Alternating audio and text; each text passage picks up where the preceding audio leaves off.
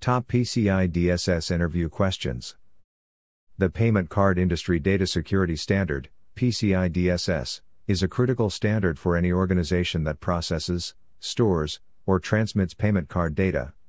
Whether you are a seasoned professional or new to PCI-DSS, it is essential to grasp its intricacies, especially when preparing for an interview. In this article, we have provided some key interview questions related to PCI-DSS, ensuring you are well equipped to navigate this vital facet of cybersecurity. 1. What is PCI-DSS, and why is it important? Answer: PCI-DSS stands for Payment Card Industry Data Security Standard. It is a set of security standards designed to ensure the secure handling, processing, and storage of payment card data, such as debit or credit card numbers, to safeguard against data breaches and fraud.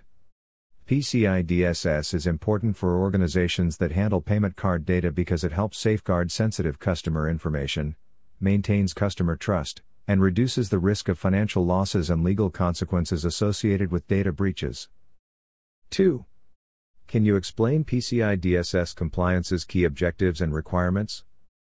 Answer: PCI-DSS compliance has 6 main objectives, each with a set of specific requirements. A. Establish and sustain a secure network and systems. This involves installing and maintaining firewalls, secure configurations, and keeping security software up to date. B. Protect cardholder data. Organizations must encrypt cardholder data during transmission and storage and implement access controls and restrictions. C. Maintain a vulnerability management program, regularly update and patch systems, conduct vulnerability assessments, and develop secure applications and systems. D. Implement strong access control measures, assigning unique IDs, restricting access, and implementing two-factor authentication. E. Regularly monitor and test networks. Monitor and test networks for security vulnerabilities and unusual activities. F. Maintain an information security policy. Establish and maintain a security policy, including security awareness training for personnel. 3. Describe the different PCI-DSS compliance levels and their criteria. Answer: PCI-DSS compliance levels are based on the volume of transactions processed annually by an organization. The levels and criteria are: Level 1, organizations that process over 6 million transactions annually. They must undergo an annual on-site assessment by a qualified security assessor, QSA. Level 2, organizations that process 1 to 6 million transactions annually. They must complete an annual self-assessment questionnaire and quarterly network scans. Level 3, organizations that process 20,000 to 1 million transactions annually. They also complete an annual self-assessment questionnaire and quarterly network scans. Level 4, organizations that handle fewer than 20,000 e-commerce transactions per year or up to 1 million transactions through alternative channels via other channels.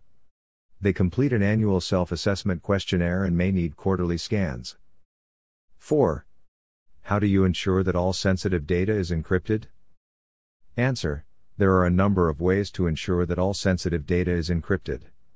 One approach is to employ a data encryption solution that secures data both while it is stored and during transmission.